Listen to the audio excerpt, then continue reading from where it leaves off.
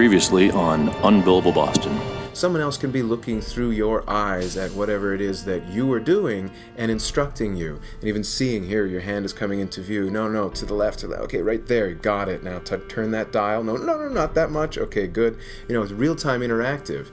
Now, that's kind of interesting and neat. But imagine if you're the single doctor in a 100-square-mile area in sub-Saharan Africa and you're treating a patient. Now someone else is looking through your eyes and seeing visual signs of disease or disorder and instructing you on what to do. That voice you heard was that of Ned Sahin. He is the CEO and founder of BrainWorks, which is a very exciting company doing great things in the area of autism research and therapy. And he was talking about the ability of the Google Glass to enable surgeons to do some remarkable things with some instant feedback. But what we really got into with Ned was how the Google Glass device, that funky eyeglass wearing looking thing that people will be wearing eventually once that product comes out, is going to be able to do some pretty incredible things in getting people with autism to interact better with the world. And that's kind of the name of the game when it comes to autism therapy. We also talked to Adam Goldberg, who's the CEO of MyEdGPS, doing some pretty cool stuff in terms of providing resources for families with special needs kids. So special needs breakthroughs last week on Unbillable Boston. Check it out, unbillableboston.com. You visit that website and you can get all the back episodes of our podcast. We come out every Monday. We explore the behind-the-scenes world of Boston when it comes to business, law, politics, media, all other kinds of stuff. Great stories. We thank the people at Mass Lawyers Weekly. You can find our podcasts also archived at masslawyersweekly.com. And Sarah Worley, Max Perlman joining me as usual. This week, we're going to talk to someone who's just a lot of fun, Loren Beckham Falcone, former reporter for the Boston Herald. She wrote about entertainment a lot. Very funny gal, very funny chick. She is now the sidekick and has been for a few years now on the Loren and Wally show, the iconic Boston morning radio show, and she adds a really cool spice to that. So she's going to give us a lot of funny stories about the Herald, about Loren and Wally, and she's also going to talk about her daughter, who is a lovely, lovely little girl named Lucy, who has Down syndrome, and a lot of the work that Loren does to support awareness in that area. So that's enough of me blabbing. By the way, my name is David Yaz. I work over at Morgan Stanley. And if you like Unbillable Boston, please do us a favor and like us on, whether you see us on Facebook or iTunes or any place else you see us. Give us a thumbs up. Give us a rating. Subscribe. And please enjoy the show. This one's for you, Boston. Boston's a different city than it was 20 years ago. The hope rises again, and the dream lives on. Larry Bird's not walking through that door, fans. The world will return to this great American city to run harder than ever and to cheer even louder. This is our f***ing city. Yes, once again, here we are on Unbillable Boston, and here, quite a treat to have my friend Loren Beckham Falcone here. She has a career that spans many different areas, including being the entertainment reporter for the Boston Herald for, what is it like, Loren, like 29 years or something? Yeah. No. 12? No, what was it, 12? I was at the Herald for 17 years, but I started when I was 12. Right. She started in utero. Yeah, exactly. No, I started, I became an entertainment reporter after a couple of years, so I did that maybe for a decade. Of course, obviously it's in your blood. For anyone who has any Boston in them knows who Beverly Beckham is, a longtime columnist for the Boston Herald and now the Boston Globe. Still the Boston Globe, yep. Right? Yeah. Yes. She goes where the action is. She certainly does. And Loren picked up right where her mom left off, and I've always loved reading you. I always tell you you're the funniest chick I know, and that you're bound for bigger and better things. And I'm still waiting, frankly. But no. But kidding aside, Loren... My clothes. That's what it is. my bigger and better clothes. But if you... Bigger. Bound for that. If you listen to WROR in the morning with Loren and Wally, who some people in this town have been listening to Loren and Wally for 40 years or 32. more. All right, 32. It feels like 40. Because I remember my dad listening to Loren and Wally. Sure, my dad did too. Back when it was, wasn't it F105 or... Yep, it was. It was 105 and it was, what was it? VBF. VBF, yeah. Yeah, they called my father on his 40th birthday to wish him a happy birthday. And then I turned 40 the first year I was on the show. Oh my God, we're all getting old. It is. It's like a... And like a song, isn't it? Yes. My life was a circle. So, anyway. So many things we can talk to Loren about, but you've been on the air for how long now? How long have you been at WROR? 4 years in June. Oh, jeez, time flies. Okay, so is this you're one of the shrewd ones who got out the Herald when the getting was good? I don't know if it was shrewd. I think maybe luck had a lot to do with it. But no, I did all I could at the Herald. I started there when I was 21, and I was an editorial assistant and worked my way up and did, like the teen page. I was in charge of that, and I was closest to the demographic at that point. I mean, everyone else was in their mid-30s. And then I became a feature writer, and then I became, entertainment reporter and a columnist. And, after a while, you're like, well, what else do I want to do here? And you could see the shrinking of the newspaper business, and shrinkage. Shrinkage. Depressing. Yeah. Well, that's one of the things that you and I have in common. And I used to be at Lawyers Weekly, and I got out in 2008, and it was. Is it sad to you that times have changed and that the print media it's not dead yet, but it's kind of barely breathing? I think it's sad because I miss what that was. Like, it was just so special working at the Herald. I mean, I started in 93, and it was at the tail end of the real good days where it just was gritty. It was fun. It was interesting. I remember just getting up every day and just being so excited to go to work. And it didn't change for 17 years. I really loved it. Yeah. But I saw what was happening to the industry, and I saw that what was things were becoming just much more corporate, and it just we were going to move out of the building. I'm like, well, I can't leave this sick building. So right, yeah. So yeah, give us like a glimpse of what like a day was like there during the heyday, because I worked at a trade newspaper, and I quite frankly I think it doesn't quite compare. We're talking about the Herald, one of the preeminent tabloid papers. And for those who don't know, tabloid is not a dirty word. No, it's not. It's just the way the paper opens. Right, exactly. It's the one you like to read on the train. That's right. And, Globe, Herald, for years, it was the yin and the yang of Boston journalism. And there must have been some days that were just crazy when news broke. Oh, well, yeah. Give us a couple memories. I remember when the Nancy Kerrigan story happened, the Why Me and the Tonya Harding thing, and yeah. I was like, at that point, we had no email or Google or anything like that. It was just stuff coming off the faxes and people calling. I mean, what really made me sad about the Herald in the end is that the phones never rang anymore. You'd walk in that newsroom and the phones would ring off the hook. It sounded like the Daily Planet and Superman. Mm-hmm. And, and there was always a bustle of activity because you had reporters out doing this, calling in the stories, and then editors and EAs taking dictation. I remember taking dictation. It was like, I sound like from Mad Men, but it was so much. But the dictation I was taking was fascinating. It's like the guy had 5 bullet wounds. I'm like, so it was really fun. Lawrence, Whitty, I'm going to need that by the end of the day. Yeah. For mentioning Mad Men, she gets extra points. Okay, thank you. She does, yes. Yes, well done. So yeah, like the Waco thing that happened. I mean, obviously. These were when I was younger and really in the newsroom, because when I got a little older, like in my mid-20s, I went over to features, which was great, but it was a totally different vibe. But when I was in the newsroom as an EA and working on stuff, I mean, remember Katrina Holmer? She was the nanny that they found. She had been, chopped in half. Yeah. And going out on that story, and I was an EA, and they made me dress up like a nanny. They made me go out to the clubs and interview people at like midnight with... Wait, you weren't really undercover. No, it wasn't undercover, okay. But it was I remember your headline, which is Swedish nannies now half off. Oh, no. See, now that's wrong. So Max, major points off. So anyway, yeah, but that was fun. Hold on. I'm taking that out of the show. You are? No. That would have been the appropriate drop for yes. that. All right, sorry. Go ahead. So, continue. Just really interesting, fun stories, scary How stories. How about 9/11? What was Well, that was newsroom like awful. That was just an awful situation because at that point I was in features and it was all hands on deck because we really just didn't have a lot of staff.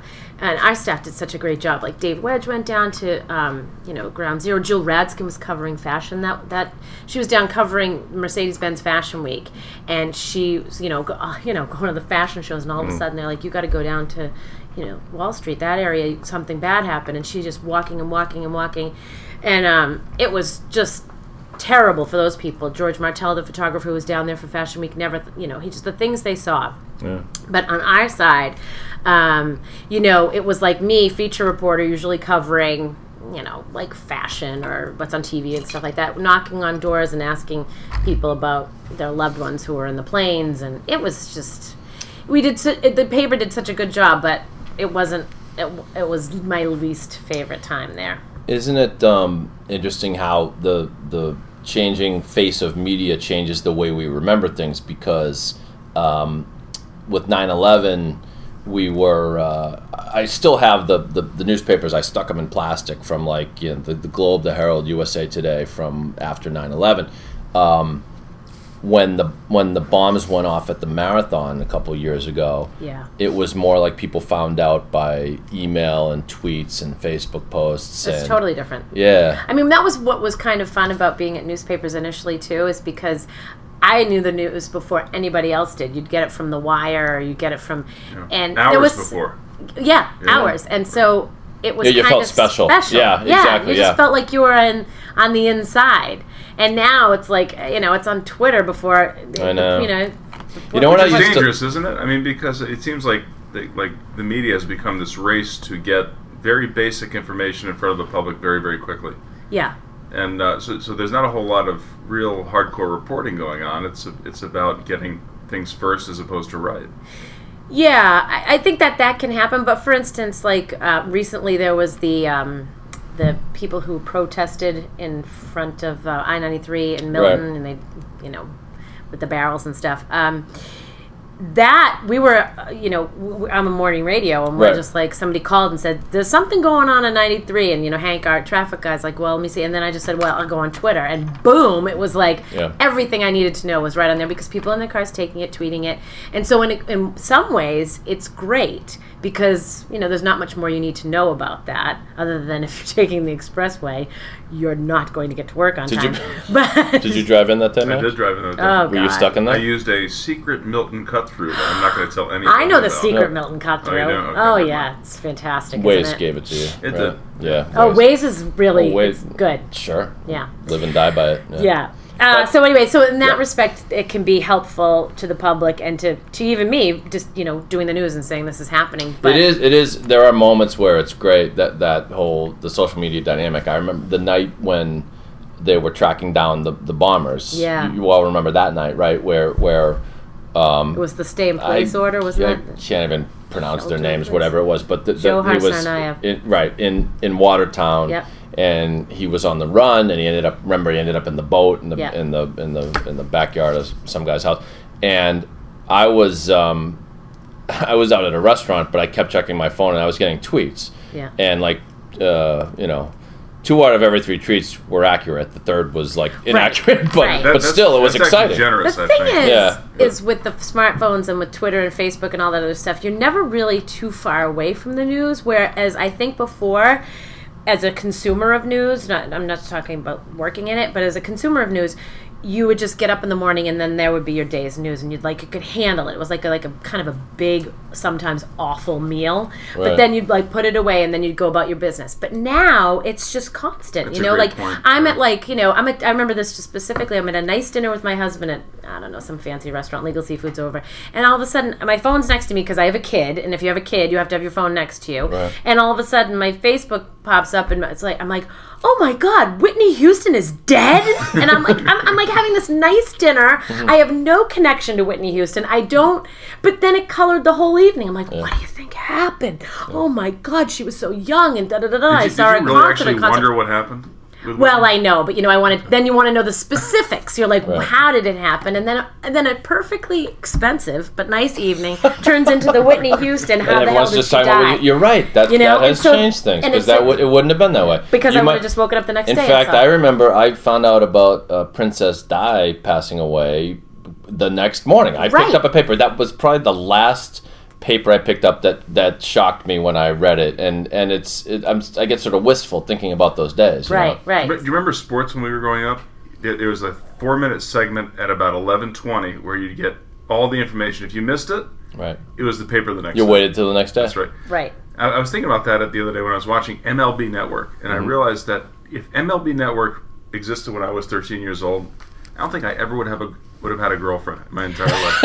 I would have just watched that all the time. Yeah, I think probably. Right, which would have been one fewer girlfriend than you actually had. Very sad life. No, the only alternative was the Boston Globe had a sports update line that you could call, and it was a recorded message of like the scores. Right. And you're not going to, I don't know if you'll believe this or not, 617-265-6600. If anyone's listening from the Globe, I hope you can confirm.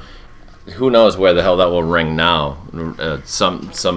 You are flying your freak flag. It's like woo. Wait That'll ring at the grandkids of Lee Montville's house or something. Was it like $1.50 a call? That was a free call. Like they just put up a recorded, and my memory of that was in 1980 when the U.S. hockey team won the gold. Oh, yeah. Mm-hmm. If you recall, that game in the U.S. was shown on tape delay, and I couldn't stand it. I wanted to know who won. And the game against the Soviets, not the gold medal game, but the game. And I called, and I heard, and my mom was standing next to me. I heard U.S. 4, Russia 3, and I thrust my arm into the air, and my mom put her hand on my mouth because my dad was waiting to watch the game in the other room, and I wanted to know who won.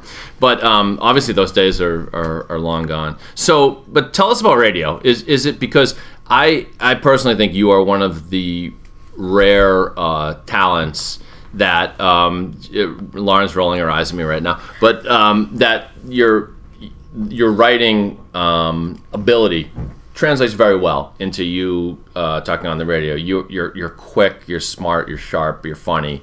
Not everyone can pull that off. Did you always think that was something that you could do? Well, first of all, that's so nice of you to say. You should really lay off the booze. I promise nothing. I'm going to post a picture with this episode that has Dave next to a glass of scotch. Which I know, really. I don't know how I got here in mid-interview with somebody else, so I'm not sure how much he's had. Anyway, the reason that you think that is because I am surrounded by really professional, seemingly professional. Except for right now. No, Loren and Wally have been doing this for 32 years, and they are kind and generous people, and so like a good dance partner, they make me look good. So there is that. Did I think I would be good at it? Can you put away the notes that your PR person? Yeah, really. Why did you tell us exactly the opposite right before we went on air? Yeah, those guys. No. Well, not like Loren and Wally, the charming, like they were younger when they started, obviously, but now they're like the charming old standbys, right? Is there anything that we would be surprised if we knew about them? No, they're exactly like they are on the radio. Is that right? Okay. Yeah, which is really kind of, it's unique and rare, and they're funnier off, like during our breaks. That's when I laugh the hardest. It's unbelievable. And Wally always gives you such nice credit. Look who's here. Loren Beckham Falcone. What a treat. Is he? Isn't he? Yeah. He's got a thing for me. I don't know what the problem is.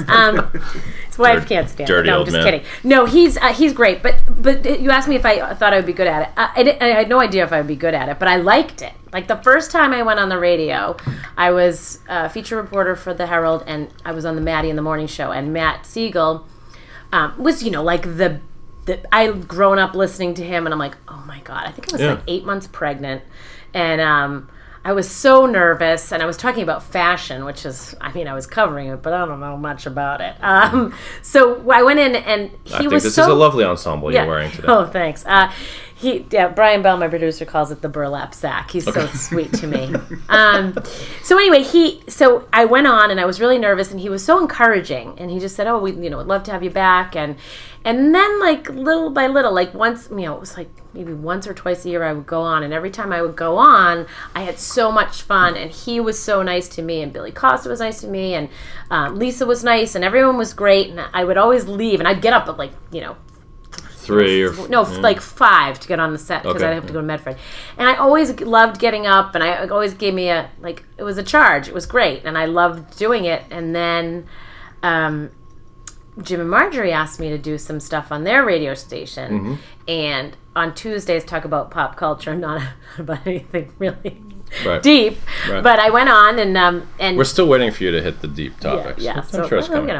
And then I did that, and that was super fun. And Jim and Marjorie were so encouraging. And then Brian Bell called me and asked me if I wanted to try out for the job as the sidekick to the Loren and Wally show. And I was like, wow, wouldn't that be incredible? That's and it just all worked out. By the way, on your way out, if you could pick up those names that you dropped, we'd appreciate it. So, oh no, that's just part of the story. It's not like I was like, and George Clooney called me up and said...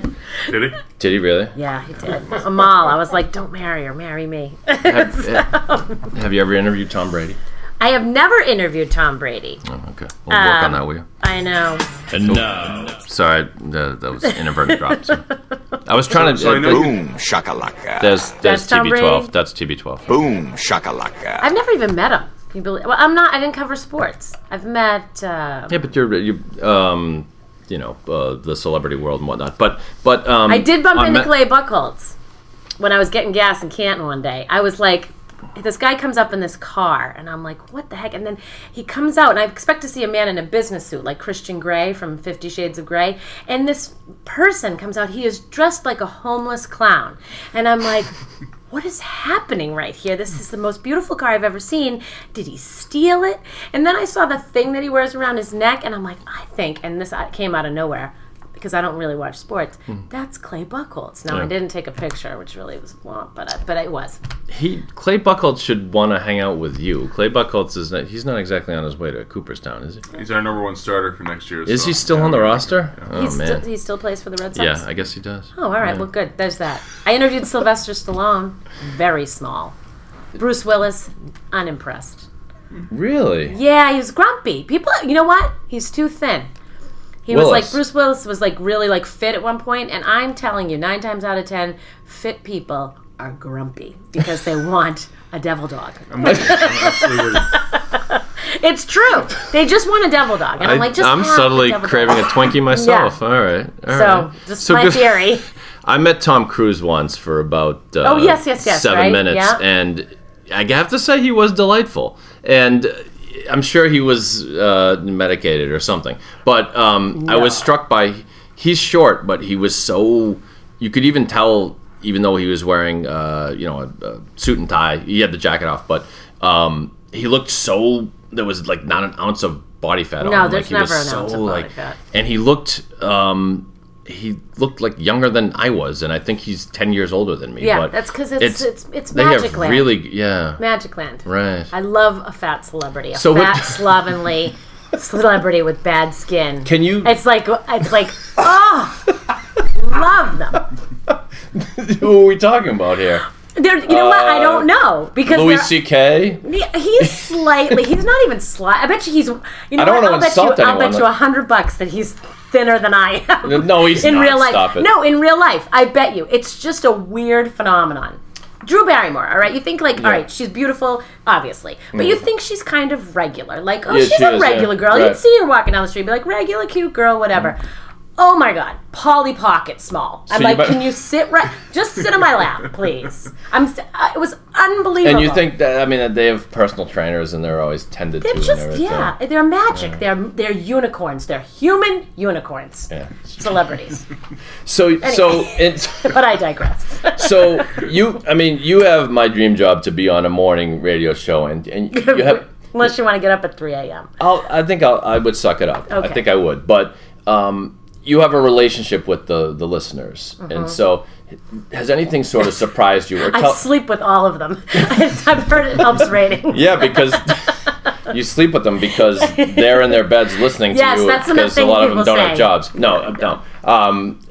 And that's probably not true. But has anything sort of surprised you about that dynamic, or do you embrace it? Do you love it? Oh my Tell us God! about that. So first of all, our listeners are really nice. I mean, they're really kind and nice people, and they're not like I really loved the transition from going from the Herald to the Loren and Wally show, because when I said I worked at the Herald, people would literally shut down. Like they'd kind of be like, "Oh." I remember I was in Herald Nantucket. readers. I'm gonna name drop here, but it was one of the most stunning situations that ever happened. So I was on a travel trip to Nantucket, and I was sitting at the Seasons restaurant, and I was sitting at the bar. Big surprise. And I was by myself. I'm always at a bar. And so I'm always at a bar. I am. And so I'm sitting next to this lovely woman, and she's wearing a beautiful coat. And I'm like, "Oh, I love your coat. That's so pretty." And we get to talking, and yada, yada, yada. And I'm asking about her kids, and she's telling me about how she taught them how to ski when they were 2. And I asked her how she met her husband. And it's like this lovely conversation. She's a little reticent with me. But then I said, "What do you do?" "I work at Fidelity." I'm like, "Oh, my God, everybody works at Fidelity." And I could roll my eyes. And like in a nice way. And she's like, yeah. And she's like, "What do you do?" I said, "I work at the Herald." And I seriously was like, she just was like, "Oh, well, it was really nice to meet you," and she turned the other way. I'm like, wow. And so I looked. Abigail Johnson. It was Abigail Johnson. Oh my goodness! It was Abigail funny. Johnson. I'm like, who's this woman? And she looked so familiar. And I Googled Fidelity and like the top people, and there she was. And so, what had the Herald like ripped her or something? No, or she just didn't want to talk to anybody from the Herald. I mean, what? It's just. She thought it was a stealth interview. Yeah, like it could have been if I were stealth in any way, shape, or form. But mostly I was tipsy, so and complimentary. But then when I say I work at the Loren and Wally show, people are like, "Oh my God, I love those guys." They're much kinder, and they're we broker in fun and jokes, and it's just a nice way to live your life, I think. Who did you listen to? Did you listen to the radio growing up, and who did you listen to? Well, I listened to Loren and Wally because my dad would make me when I was young. No offense to Loren and Wally, but Men from Maine was a little above me when I was like in middle school and high school, and but I listened to Matt Siegel. I listened to like Dale Dorman, those guys, and Lisa Lips, and Dale Dorman had such a great radio voice, Yeah. and then every once in a while you'd see him on Channel 56 well, that's there. the thing. And he didn't look so good. Well, that's the expression. You have a face for radio. It sounds for a reason. Yeah. I know. I'm working on that. But he was those were the days of also Candlepins for Cash with. Right.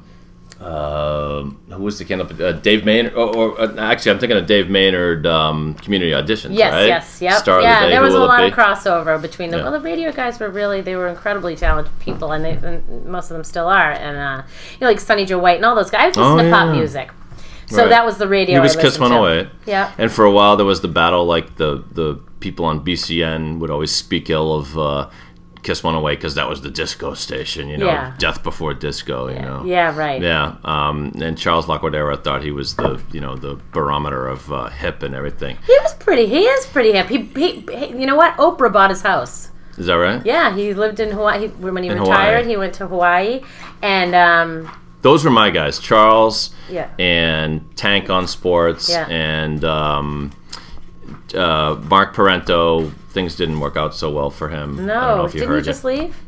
No, he had a thing, ran into a little trouble with relationships with some young people. That's a matter of public record. You could look Okay, that up. I'll check it out. I'll that Google was it. after he left Boston, though. I Okay. think that was he went to New York and ran into some trouble. But it's such a great radio show, and that was when, like, listening to BCN made me feel like I was cool when I was in high school. So you can't see this. Glad something did. Listening, this is pretty much the only thing. So Lauren is checking her smartphone right now because she has a date. So we have to get you to where you need to be. But give us a brief moment now, Lauren. Both you and your mom have written about Lucy, right? Yes. So and Lauren and I share something in common in that we have kids with special needs. And so, my son Adrian is on the autism spectrum. He's 16. And Lauren's daughter Lucy has Downs. And you have turned this around, as I think many do, and championed the cause of Downs, research, awareness, and all that. Including tell us what you're up to people, lately. with Down syndrome and with special needs in daily life. I mean, and in schools and in everything like that, and just making sure that she has the most access to everything that we all have, access to a good and decent life filled with friends and family and opportunities. And she's 11 right now, so I'm just basically making sure she doesn't download anything horrible from YouTube. It starts off small. I love all your Lucy moments. Like, I mean, we're all proud parents, but your Lucy moments are particularly sweet. You pick your spots, but I see you because I'm friends with you on Facebook, and you'll put when Lucy does something particularly cute or impressive. Lucy does. She does things that she impresses me every day. She's helping me. She's helping me with my work ethic when I'm like, I can't run a 5K, and I'm like, boy, Lucy, she struggles so hard to, with handwriting and with, speaking and things like that. So she's an inspiration to me on a daily basis. But I'm, generally lazy, so I'm a work in progress. Right. She's probably looking at me like, I don't know what to do with her. She just really has no motivation. But Lucy and I, She's a great kid. She's got a great sense of humor. That's my favorite thing about her. She's 11. When she was born, I was stunned that she had Down syndrome. So was my OB, and so were the nurses, and so was everybody. No one knew until 12 hours after she was born. And then, then she had an open heart surgery when she was 2 months, which sort of put Down syndrome on the back burner, and then just wanted to make sure that she was going to live. And, there was a complication in surgery, and there was a follow-up surgery. So we really went, my maternity leave was not what I had anticipated, but nonetheless, it was, I had her, and I was happy. And, now it's just, the only way I can describe it is I am the turtle, and everyone else is the hare. We are the turtle, Lucy and I. And so she is still, we're in the race, we're there with everybody else, and we're trying as hard as we can, and I think slow and steady will win it eventually, and that's what she teaches me a lot. Well, your husband Dave, who we affectionately refer to as Big Deal Dave, he wrote one of the most eloquent things I've ever read, which ran in the Herald, right? The blue lobster piece. Imagine that, something eloquent. I don't know. Kidding. Yeah, no. So, and you might be able to recount it better than I, but he wrote a piece about blue lobsters, right? And how Bill Miller and blue lobsters. It was about Billy Miller, right? From the Red Sox, right? So and I'm, even though you can tell it better, I'm still going to tell it because it's my show. But but the thrust of the piece was that every once in you pardon the pun, blue moon, a blue lobster comes along. It's maybe 1 in 10,000 or something. It's 1 in a million. It's 1 in a million. A lobsterman, a fisherman will find a blue lobster, and it is viewed as almost a miracle and beyond a good luck omen, right? And so Dave, your husband, compared that to Lucy. And as a way of saying, just because she is not like the typical kids doesn't mean it's anything to lament. In fact, it's probably something really to celebrate. And then somehow it must have been around the Red Sox pennant drive, because Billy Miller was doing such a good job. And he was an unlikely hero. Unlikely hero. Right. It is. It's a great piece, and that's the thing. So tell us, let's at least plug the Buddy Walk, or what's the organization? Well, it's the Mass Down Syndrome Congress, and every year they do many, many things for kids with Down syndrome and people with Down syndrome. It goes from first call, where parents have received a prenatal diagnosis or a postnatal diagnosis with children with Down syndrome, and we go out and help them sort of make some decisions or adjust to what's happening and give them all the resources, all the way up to sort of kids, adults with Down syndrome, and helping them have social lives and getting placed with jobs and things like that. So the Mass Down Syndrome Congress is such an important part of our lives. And so they have many things, but the big fundraiser is the Buddy Walk, and it's usually the first or second weekend in October. I should know this because I've been doing it for years, but... Well, people can Google the Buddy Walk. It is right? such a great, great thing. We've been doing it. Team Lucy has been doing it for years, and my mother... She's a gung-ho lady. She's made this her mission to always be one of the top 5 fundraisers. She's like, I want the tent. I want our own personal tent. Yeah. Isn't it cool, though? It's great. My dad one year championed my son, Team Adrian, for the Walk Far for NAR, NAAR, which is an autism organization, which I don't even remember what the acronym means. I know, can't keep it up. It's been a while because we've kind of switched organizations that we throw support by, but the point of it is he must have had 100 people we got a great photo of everyone on Team Adrian. We called it Parading for Adrian. Oh, that's nice. And it's cool to see, Yeah, I think the fear is that when you have a kid with special needs, the fear is that they won't have friends or they'll have family, but the support, you just look at it like, oh my God, it's just who's going to be there. Yeah. And then when you see that, and you see all the people who come out and support you and your child, it makes you feel so much better, and it's so important. Awesome, thank you. So, and listen, we need to tune in to WROR, which give us the... It's WROR 105.7. 105.7, as it always has been, and for Loren and Wally. Yeah, it's 5:30 to 10. You can hear. And Loren is the sassy sidekick. Please check it out. I'm just trying to champion you as I always do. Do I not? You do. Yes. She's bound for bigger and better things. She's the next Ellen. I'm telling you. 10 years from now, it's not Ellen. It's Loren. Okay. So, I kid you not. So this has been tremendous. Max, I hope you would agree. Absolutely. Do you have any final questions for Loren? I'm actually required to agree. You are? Yes, you are. Yep. Mm-hmm. Thank you. Legally bound to agree. Loren Beckham Falcone, check her out on WROR. Please Google the Buddy Walk. Thanks for joining us on Unbillable Boston. We'll see you next time.